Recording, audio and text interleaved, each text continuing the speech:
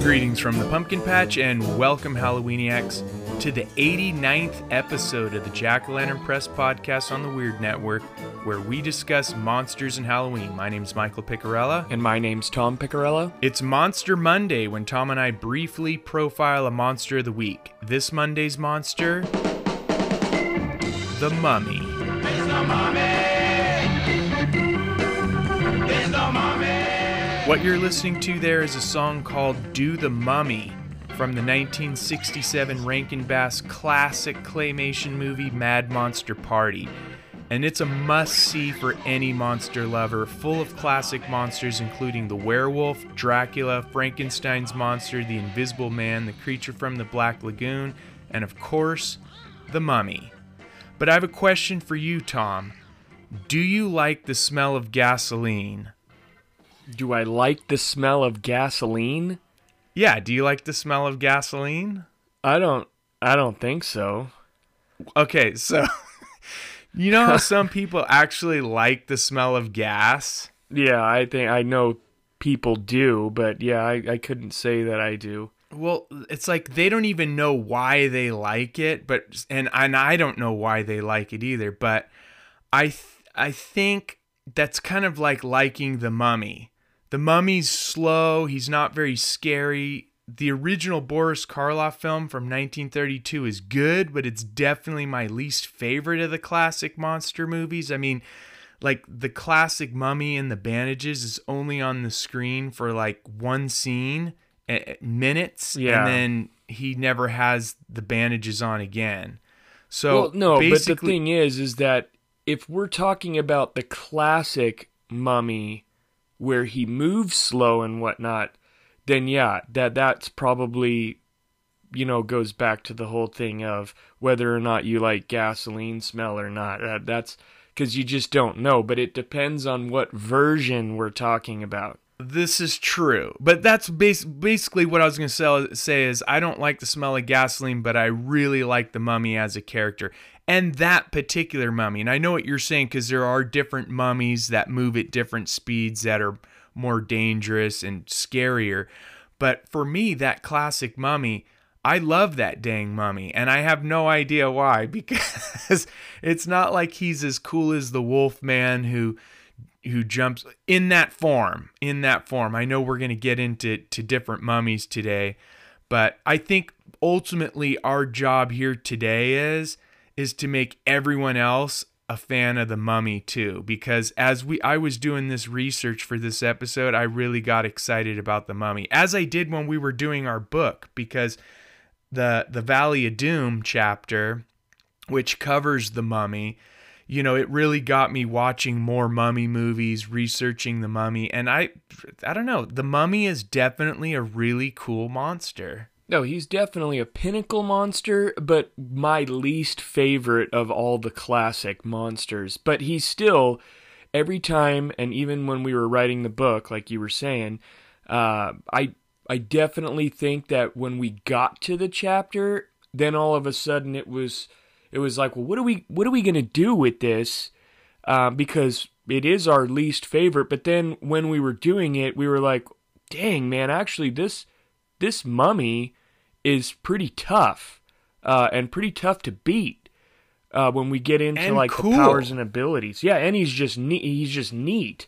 Telling you, it's like gasoline. It's like I don't know why I like the Mummy so much, but I find that I do like it.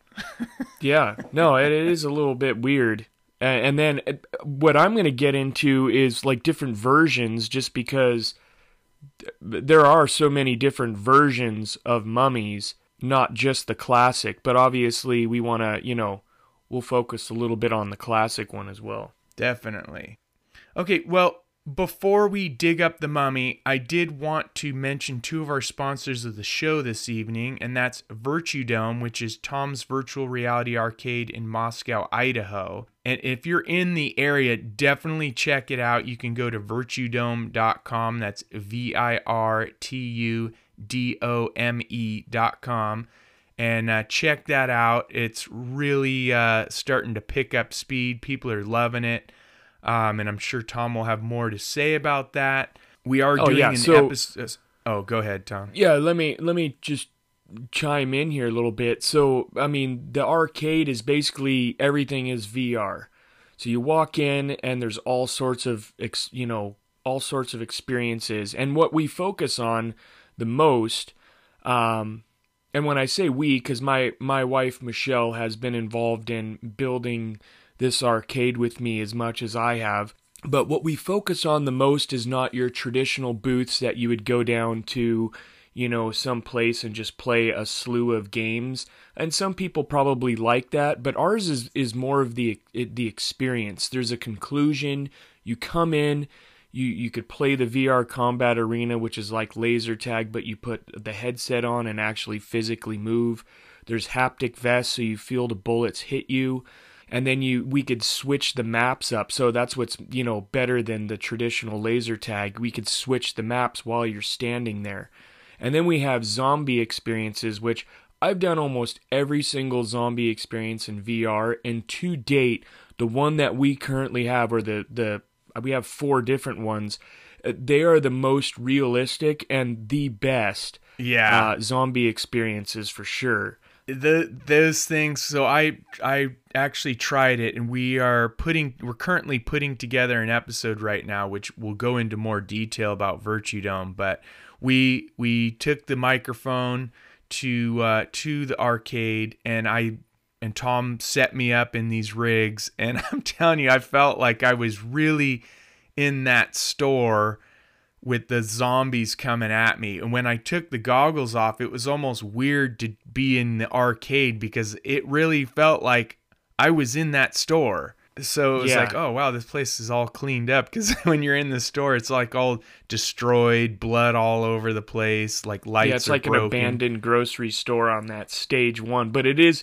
neat because they come after you, they charge you, and you're fighting for your life, basically. And then the other couple things, just real quick, just to throw in there, we have 11 different escape rooms. As a matter of fact, just the other day, I had a group of teenage girls come in and go through the House of Fear, and they were pretty freaking out in there. There's this guy with a chainsaw that comes after you, and you got to kill him, and it's really neat. There's Alice in Wonderland escape room, which is that one's awesome. Neat. And then we have a couple of archery games and a few other things. But if you're in Moscow, Idaho, come on down and check us out. Very cool. Were you going to offer a discount if they said something about the podcast, or is that something actually, in the works? What? We were talking about that. So if you are listening to the podcast and you're in Moscow, Idaho, swing on down and say, I heard about the Jack-O-Lantern Press podcast, and then you will get 10% off of your whatever you're gonna play. Nice. So there you go. All right. This episode is also brought to you by Nightmare 365, which is a podcast and YouTube channel covering mysteries, conspiracies, and all things spooky. You can find the podcast, the YouTube channel, and so much more at nightmare365.com. Stay spooky. So, Tom, I'm not sure if you heard the Witching Hour episode of the Nightmare 365 podcast, but if you haven't, I have to let you know that Greg's at it again, making promises that he's not going to keep. Did you listen to that episode, the Witching Hour episode? Yeah, which, by the way, there's a couple of other things too that are incorrect on this podcast. Yeah, I mean, we can get into that real quick. Like the Witching Hour, Matt Douglas, who's the co-host of Nightmare 365. The Witching Hour is August 1st, not August 31st. So I'm not sure. I think where he just got it. Yeah, I think he just got it mixed up. He didn't really want to say 31st. He wanted to say the 1st, and maybe he just didn't read the book or check out the calendar in the back of our book, but he should probably revisit that. Yeah, he's got to get his facts right, because if we can't count on you to get the Witching Hour right, how are we supposed to count on you when you start telling us about how the moon landing wasn't real and these other conspiracy theories you have? We just don't know if I can believe it. But so basically in that episode, Greg is making promises about what he's going to wear for Halloween. So I guess Greg asked Matt what he should be for Halloween, and the two of them found something that Greg's going to need to be. He said he would be. So we're counting on him to be it. And so here's the clip. I just bought it for you. What are you going to dress up as? What do you want me to dress up as? You should do the pumpkin.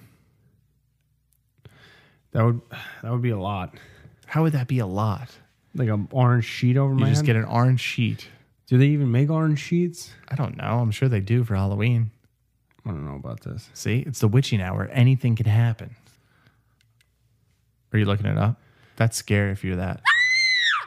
So that's very scary. All it shows me is like onesies. You should get a onesie. That would be hysterical. That's all it shows me. That's what you should get. A onesie. That'd be Jack-o'-lantern onesie. Yep. And then we can get you. I'll get you one of This is a badass thing. It's $170 though. What is it? That looks like it. That does look like it. What is though. that? What is that title? If people want to look up that, Halloween pumpkin mascot costume. screenshot that. We'll share it on our Instagram.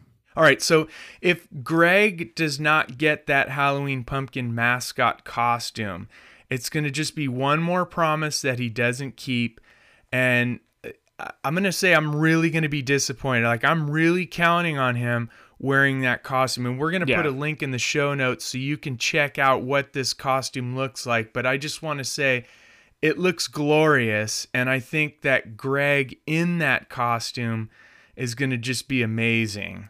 And I'm looking I'm counting on it. I think so too. And not only that, Greg, I know that you're complaining about the price. I mean, it's what, $179.89 on Joy Mascot? And I mean, honestly, it's September and they have a sale to get 15% off by using Joy 15. So you could get your 15% off and get your extra small, because I'm sure that'll fit. And, I think you should get it. Not only that, represent Jack-O-Lantern Press. They could use Nightmare 365 money. I'm sure, they have all these Patreon people that, who are giving money. Like, take the money out of the account, buy the costume, make some videos. But I got to tell you, I'm a little worried because Greg has, as we said, has a way of making promises and not keeping them. And I just to kind of share a little bit of this, sometime back, Greg promised that he was going to jump into the blue hole. Yep. Here's a clip. I want to go there now. Would you go swimming in there? That's a no right there. That's a no. You didn't. No. You didn't even give me time to No. answer. You looked at the hole and you were contemplating. I looked at the hole. Yeah, and you're like, nah, we're good. You're not gonna jump in. They say that it's hole. really cold. So let's give the What the hell? backstory. So what the hell does that mean? It's really cold. You wouldn't go in? I don't know. It depends on the time of year. Oh my god. Would you go in? Hell yeah, why not? All right. Then we're going to make a video of this. All right, I'll jump in. What if I don't come out though? I'm going to laugh my ass off. Let's you tie a rope to me though. I'm going to laugh my ass off. Okay, so basically, Greg put on his bathing suit. Matt brought a whole camera crew out to the blue hole, and what happened? Absolutely nothing happened. Well, it's about as much as us just sitting here talking about nothing, because that's what he did, was nothing. Did Greg actually jump into the blue hole? You got to watch the video to find out, ladies and gentlemen. Yeah, subscribe to our YouTube channel. It will be Yeah, there. he did absolutely not. And then last May, they did an episode on the area where the shark attacks that actually inspired the book and the movie Jaws. Let's play that clip. So, the second attack happened not too far away from us in Spring Lake.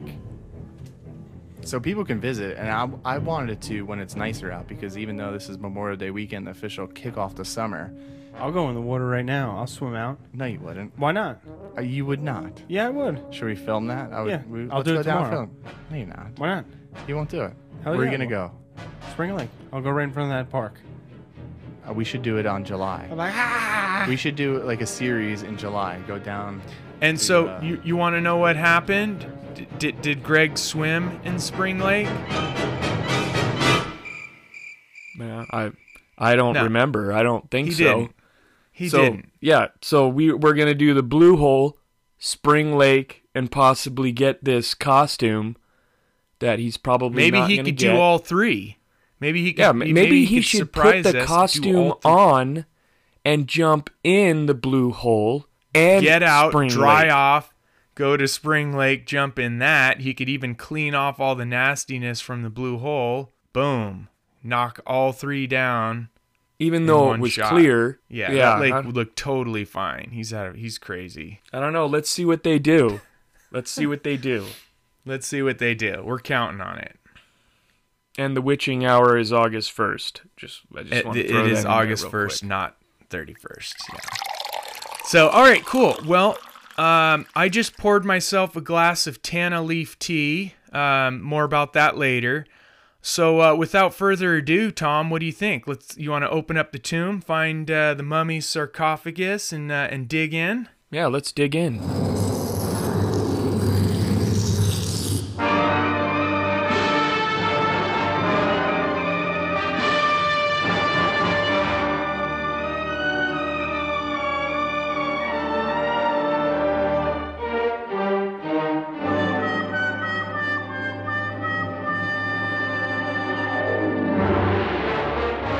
All right, so the 1932 movie The Mummy was Universal Studios' third monster movie after Dracula and Frankenstein.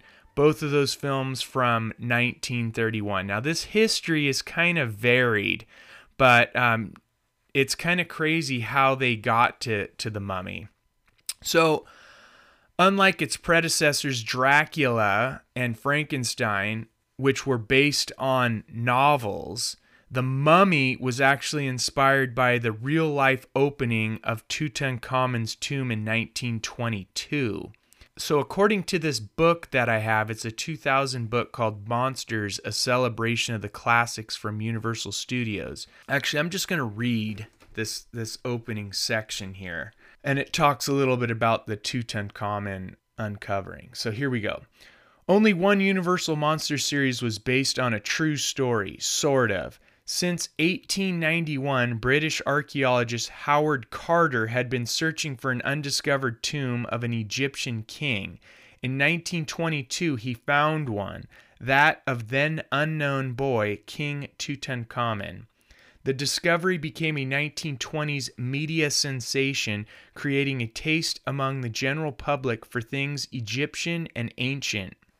Adding fuel to the fire was the warning said to have been carved inside the tomb: "Death shall come on swift wings to him who disturbs the peace of the king." This constituted, as far as the press was concerned, a curse. Over the next decade, the death of anyone involved in the King Tut discovery was caused by the curse. Chief among them was Carter's wealthy patron, Lord Carnarvon, who died at 57 of an insect bite. It was rumored that at the moment of his passing, a power failure hit Cairo. Simultaneously, on his estate in England, his beloved dog was reported to have dropped dead. In 1925, when King Tut's mummy was unwrapped, it was found supposedly to have a wound on the left cheek, the same place where the insect bit Carnarvon. Carter's personal secretary, Richard Bethel, jumped out of a window to his death. Then Bethel's father, Lord Westbury, died. By 1929, the press counted 11 people connected with the excavation that had died young and of unnatural causes. By 1935, the number had risen to 21. In other words, it was a great idea for the movie. So that's kind of how The Mummy, the movie, started. Now, as far as The Mummy's story, as told in the 1932 Boris Karloff film, it follows Imhotep, who was the high priest of the Temple of the Sun some 3,800 or so years ago. He was madly in love with a princess who died suddenly, and so Imhotep, who was under the impression that a spell from the scroll that was in the princess's burial site would raise the dead. So he stole the scroll And to bring the princess back to life, or in order to bring the princess back to life, he got caught and suffered the consequences of being mummified and buried alive. Then in 1921, the British Museum Field Expedition found Imhotep's remains with a sealed box bearing the inscription, "Death, eternal punishment for anyone who opens this casket." So yeah, there wouldn't have been a movie if the casket remained closed, so it opens and chaos ensues. Now, Universal Studios made many Mummy sequels. However, the continuing story was sort of a retell, but not with Imhotep, but with Prince Kharis. Now, Kharis the mummy goes on all sorts of adventures for his love, eventually winding up in the swamps of Louisiana, USA. His story is told over the course of 5 films, if you include Abbott and Costello Meet the Mummy from 1955. But yeah, mainly it's those 4 films, which I'll list at the end of the show. But yeah, that's basically the history of that particular mummy and how mummy movies became popular. There was a party going on at the mummy's house. Everything was going fine until somebody stepped on the mummy's foot. It was Franklin's time. Started fighting. Well, I guess the question I have for you is, because you focused a lot on the Karloff one, do you like Boris Karloff as the mummy better than Christopher Lee? No. I thought that for years I would always say the Karloff one, but Christopher Lee, he brings something to it that I don't feel anyone else did in The Mummy. So I would probably say Christopher Lee has become my favorite. But yeah, for a long time, that classic look of Karloff is so awesome. But yeah, there's the scene in the Christopher Lee one where he breaks into that jail cell, like he's just a beast in that thing. So yeah, I would say the other Christopher thing too. Lee. So I mean, mine's kind of tie. Mine's a tie because Karloff does a great job, but you don't really see him as like the main mummy you do with Christopher Lee.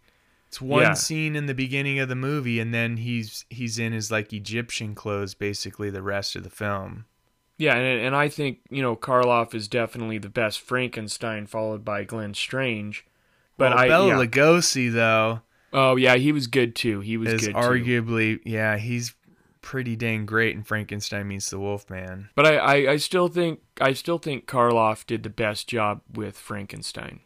But we're not talking about Frankenstein, we're talking about the Mummy. Yeah, so what do you have? I'm interested to see what you did with powers and abilities, because there are so many mummies, so many mummy movies, and mummies in TV shows, cartoons. So I'm interested to see where you went with all this. And there's also the mummy in our book.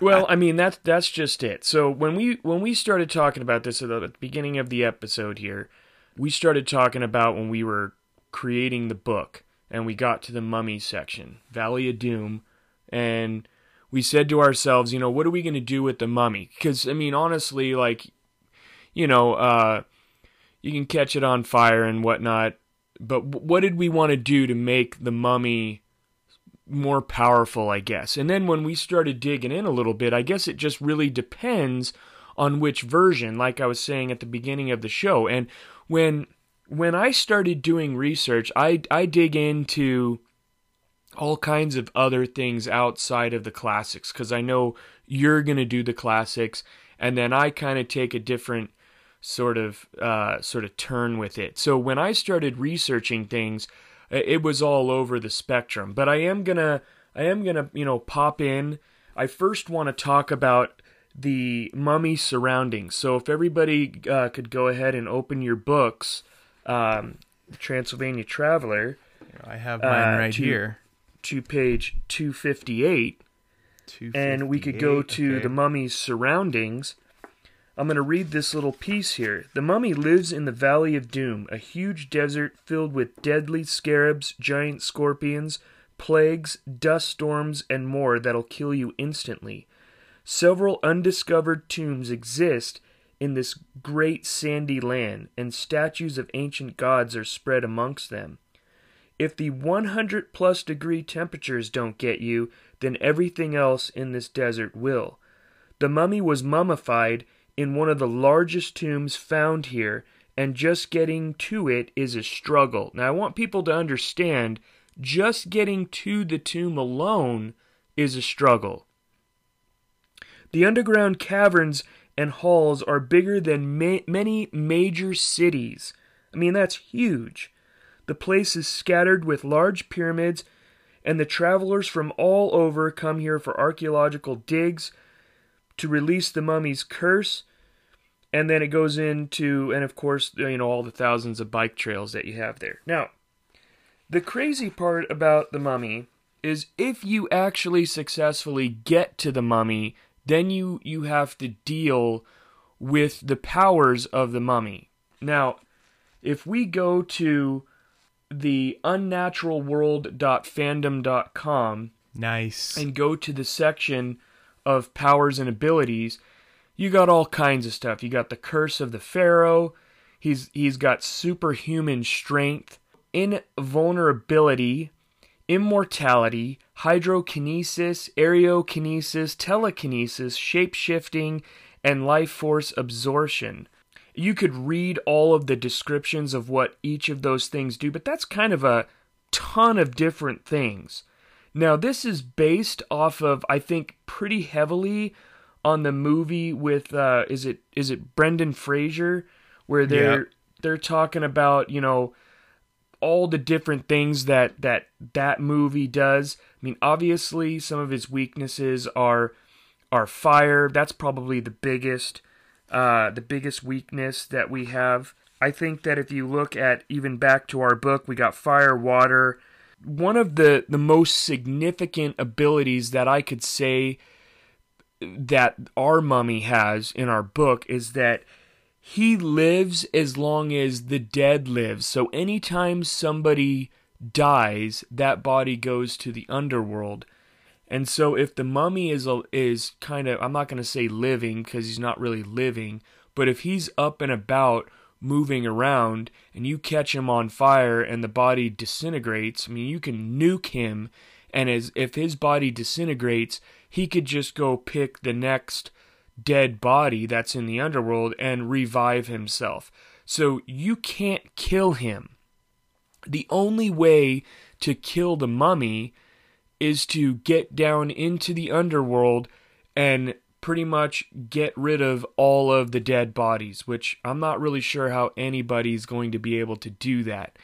So that's what makes this mummy in our book anyways the most powerful mummy, or even, I mean, pretty powerful. I'm sure that superheroes and stuff like that can come and take this thing out, but for the most part, he's just going to keep coming back, and as long as you kill anything, he's just going to come back in that form. So that's our mummy. Now, as I kept digging in more and more and more, I got into some of the tabletop games. Of course, that's what I'm going to do, because that's just what I do.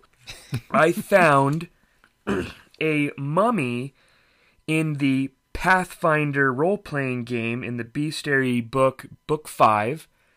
And if you go to that, they have a swamp mummy. Now, that basically moves you from the desert to the swamps.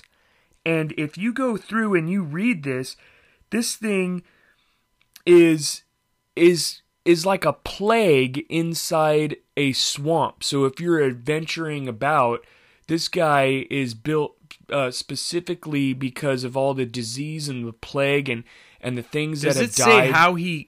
Does it say how he gets to the swamps, or he's just there? It just says he's there. So it says swamp mummies, also often called bog or peat mummies, rarely, if ever, leave their marshy realms. Those that do most often venture forth from the swamp to take revenge on their slayers. While most swamp mummies are motivated by vengeance, many fulfill these dark yearnings in a more general sense. Filled with wrath and hatred for the living, they mercilessly attack any living creatures that dare to venture into their dismal domains.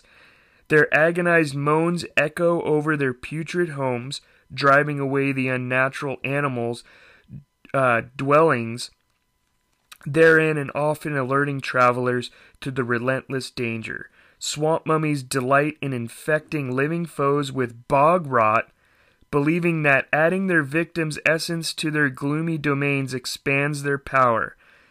After battle, they carry away the bodies of their fallen victims to sink them into deep isolated pools. Thus, even enemies that escape the bog rot become one with the swamp mummy's home. So these guys are just deadly within the swamps as well. So I always thought that they were just in the desert and mainly, in an Egyptian tomb and whatnot. And then I found this guy in the Pathfinder series. In the Universal sequels, basically it's American. I think they're Americans, but they basically take the remains of the mummy to America, maybe to put on display. I can't remember if they were putting them on display or whatever they were doing, but that's how they get to the swamps in the movies. Is they were brought to, I think, Massachusetts, and then it somehow turns to Louisiana or something, and so then the Lon Chaney mummy is actually in the swamps, which is kind of cool. And creepy. that's in the classic movie. This is right. If you look at it, it's a different looking type of mummy. It's not the same type of mummy that you would see even in like the Christopher Lee. Do you have a link that we could put in the show notes so that people can see the image? I don't have a link to the swamp mummy. If you look for, I'll see if I could find one and then we'll put it in the show notes. But I didn't find it. But it's in the Bestiary book 5, and it's on page 178. Yeah. Okay. And it's called a swamp mummy. Nice. Now, to move on a little bit further, there's also some very good material in the monster manual for the Dungeons and Dragons 5th edition. That creature that they have looks really neat. So if you click on, I think I have a link to that one. You go to dndbeyond.com, and if you click that, I really like that. Plus, it gets into a couple of other things that I wanted to talk about. That guy is pretty cool. But before I actually get into that, into what the D&D Monster Manual talks about, I wanted to talk about the difference between mummies and then mummified creatures, because they are different.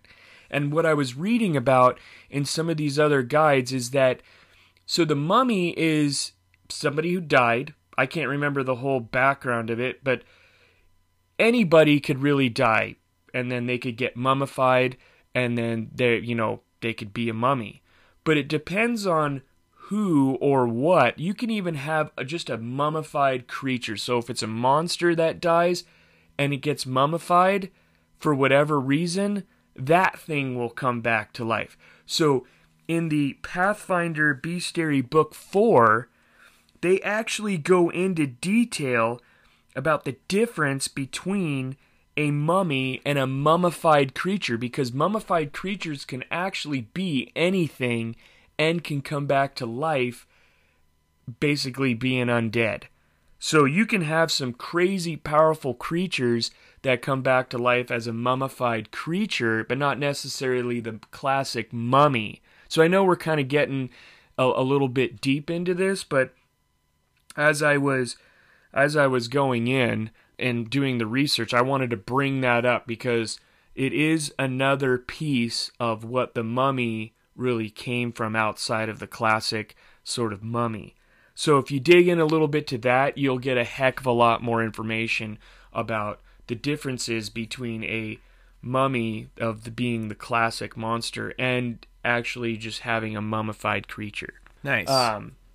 The other thing I wanted to talk about is there's something called a mummy lord. Now, in this book, in the D&D 5th edition Monster Manual book, it goes into more detail about how the Mummy Lord is probably it's like a legendary monster that you kind of go up against.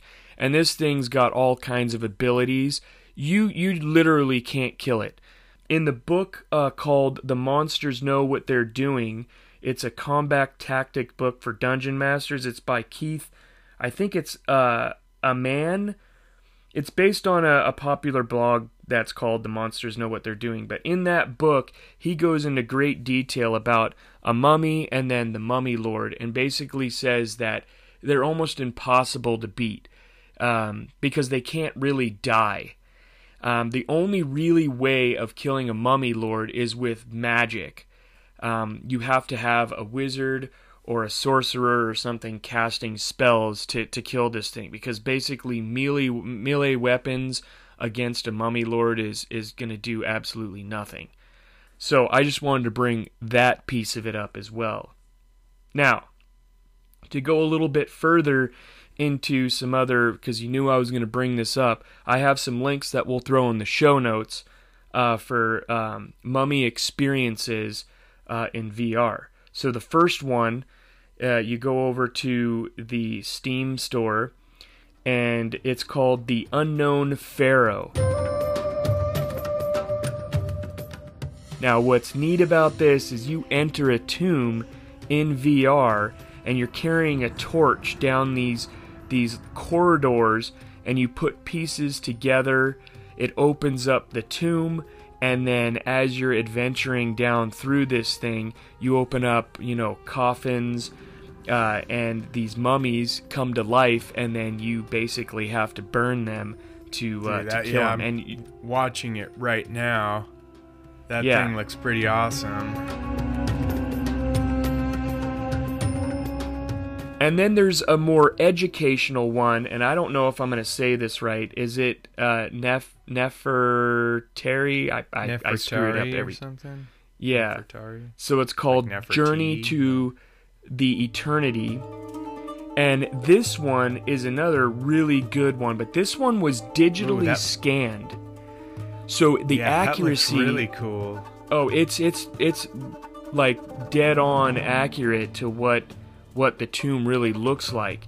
Now, you go through, they actually have narration. The figure in the middle has a ram's head and is tightly mummified in white cloth, where they talk about each thing inside the tomb, and you get to visit it. And like I said, this is an actual tomb, and then they kind of mapped it out in VR? Yeah. Wow. And then you visit it, and they have a whole narration of what you're seeing in those pieces, and then you just adventure through it. So another highly recommended piece here. That looks really cool. Like it's like you can actually go in where they dug into this tomb. Yeah, it definitely takes you there. Now, a couple of other things that I wanted to bring up, and I know that this episode's going really long, but we got excited because we haven't done a Monster Monday in a long time, so I started really digging in. There's some mummy posters that we'll put in the show notes. It's called from a website called allposters.com, and this pretty much has all sorts of, especially the Karloff mummy, but they're good posters. They're not garbage.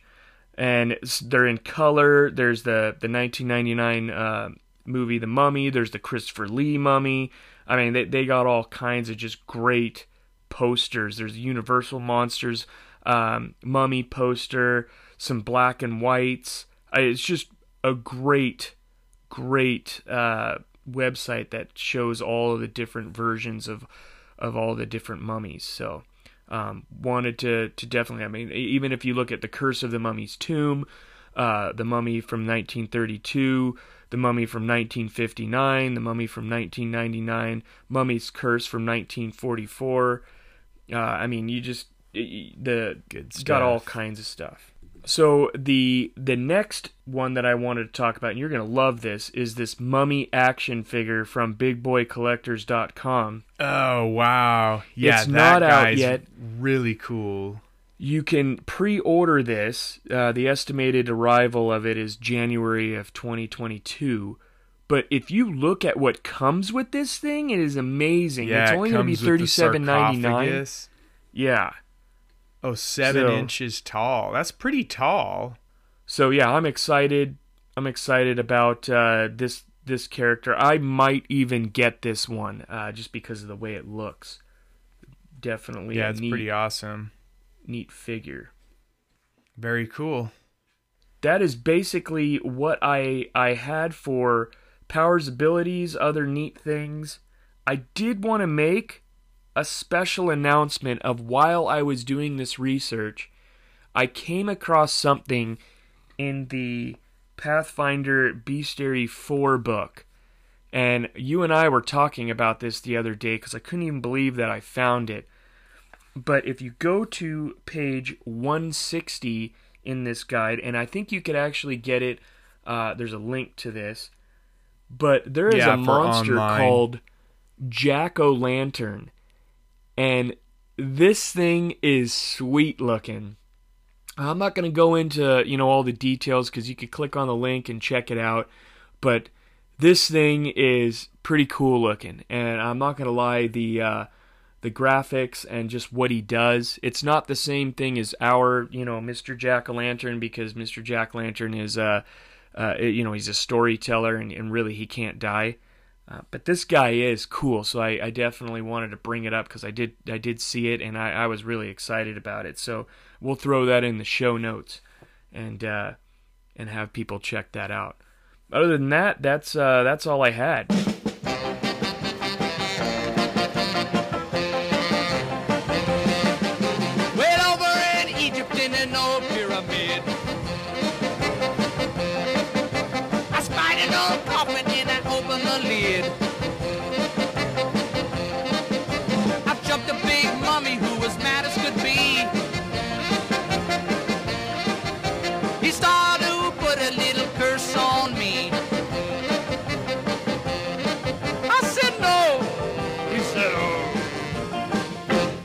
Back in my tube.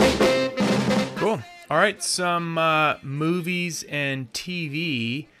Of course, if you're going to get into The Mummy, you're going to have to excavate the original tomb. That is the Universal's original film, The Mummy, and the following films, the films that followed. So you have the Mummy, which was from 1932. And that follows, as I was saying, in the history, Imhotep, and then in 1940 they fall. The Mummy is now Kharis, as I said, and they introduce. I can't remember if in the original Mummy they talked about the 3 Tana leaves, but in the Mummy's hand, they say that during the cycle of the full moon, the fluid from the brew of 3 Tana leaves is to be administered to the creature to keep him alive. And so that's why during this episode, Tom and I have been enjoying our glasses of Tana leaf tea, because that's what mummies drink. In any event, the other movies in the Universal Mummy franchise include The Mummy's Tomb, 1942, The Mummy's Ghost, 1944, The Mummy's Curse, 1944. They made 2 of those that year. And in 1955, Abbott and Costello Meet the Mummy, which is one of my favorite Abbott and Costello movies in general. It's a pretty good one, really funny, and it definitely gets you excited about the Mummy. Now, Hammer Horror did their series of mummy movies. They had The Mummy in 1959, which is actually one of my favorite mummy movies of all time. That's the one with Christopher Lee. And then you have The Curse of the Mummy's Tomb in 1964, The Mummy's Shroud in 1967, Blood from the Mummy's Tomb in 1971. Then, of course, there's the Mummy series from the 90s and early 2000s. That's The Mummy in 99, The Mummy Returns in 2001, and The Mummy, Tomb of the Dragon Emperor in 2008. Of course, Universal remade The Mummy in 2017 with Tom Cruise as part of what they were calling their Dark Universe. they were basically trying to compete with Marvel Universe and didn't really pull it off.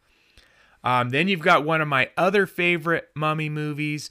It's the cool offbeat comedy horror Bubba Hotep from 2002 with Bruce Campbell. And Bruce Campbell plays Elvis, and Ossie Davis plays John F. Kennedy, who claims he actually recovered from the assassination in 1963 and the government replaced his brain and dyed his skin black as part of a conspiracy that we've never heard. So they battle a 4,000-year-old mummy, and while this movie kind of sounds like it's kind of silly, like the characters in the movie, it has a ton of soul. And basically, that's what the mummy in this movie is trying to do. He's trying to grab the souls of these characters. Right now, it is streaming for free on Pluto TV. There's a monster in my closet. Damn, son, look at all of these monsters. Come on, all of you monsters, out of here. Everyone, out of this room. Come, you, on the bed. Come on, out, take a hike. There he goes. You see any more monsters?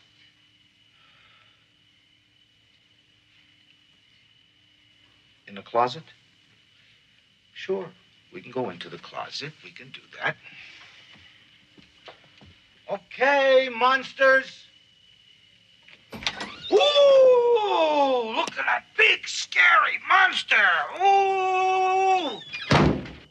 That's right. Let's also not forget the Mummy in the Monster Squad from 1987. That one is for sure a classic. You are not going to sleep with your mother and me tonight, so you can forget it. And keep this up, and you're not going to look at those monster magazines. Understand? You're also going to find the Mummy in a ton of books, other films, shows, cartoons. Way too many to list, but I'd be crazy if I didn't mention Mad Monster Party from 1967. You've got the Hotel Transylvania films, the Goosebump films, Scooby-Doo cartoons, of course, the Groovy Ghoulies. And then, of course, there's a great Mummy episode from Amazing Stories, the TV show Amazing Stories. It's called Mummy Daddy from 1985, and then another great episode from Erie, Indiana, one of our favorite shows, called Scariest Home Videos from 1991. All right, and since my movie and TV list was so long, I'm only going to list one cool Mummy item tonight. And that's the 15-inch Beistel Halloween Mummy Monster face cutout, which right now it's on the Walmart site, but it says it's currently unavailable. I bought it within a 4-pack of these die-cut decorations, and this Mummy one is definitely one of my favorites. We'll put the link in the show notes so you could check it out, and hopefully it'll become available as we get closer to Halloween. I don't know how we're gonna find the mummy with you two making so much noise. Now, where in Transylvania are you going to find the mummy? Well, you're going to have to open up one of the many tombs in Transylvania's Valley of Doom. And the way you're going to get there is you're going to have to first go to jackolanternpress.com, purchase our book, and then you got to just read the guide, Transylvania Traveler, because that's going to teach you how to get through to the Valley of Doom, and then you can find the mummy. All right, well, that was quite a bit, Tom. Anything else before we call it a night? No, I think that'll do it. Yeah, that was I think this is probably our longest Monster Monday ever. Probably, but we haven't done one in a long time, and I think we just got a little too excited. Get a little carried away.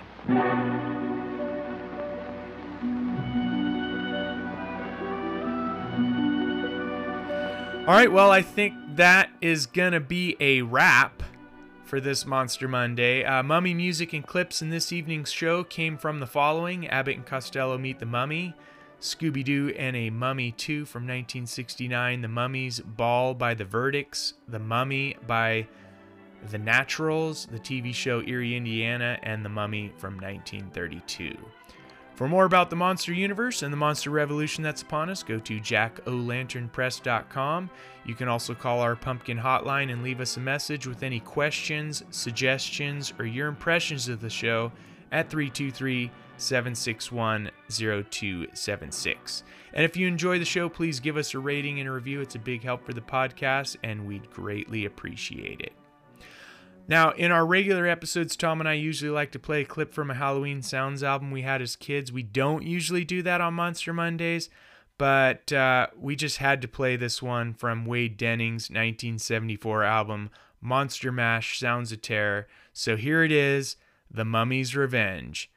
As always, thank you for joining us, and we'll meet up again soon in the pumpkin patch.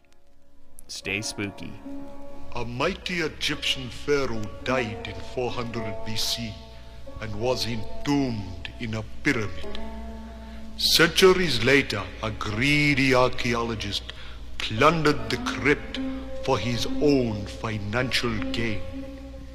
He accidentally roused the ancient ruler from his comatose state. Now the mummy drags his bandaged and tormented body through the night, seeking his revenge.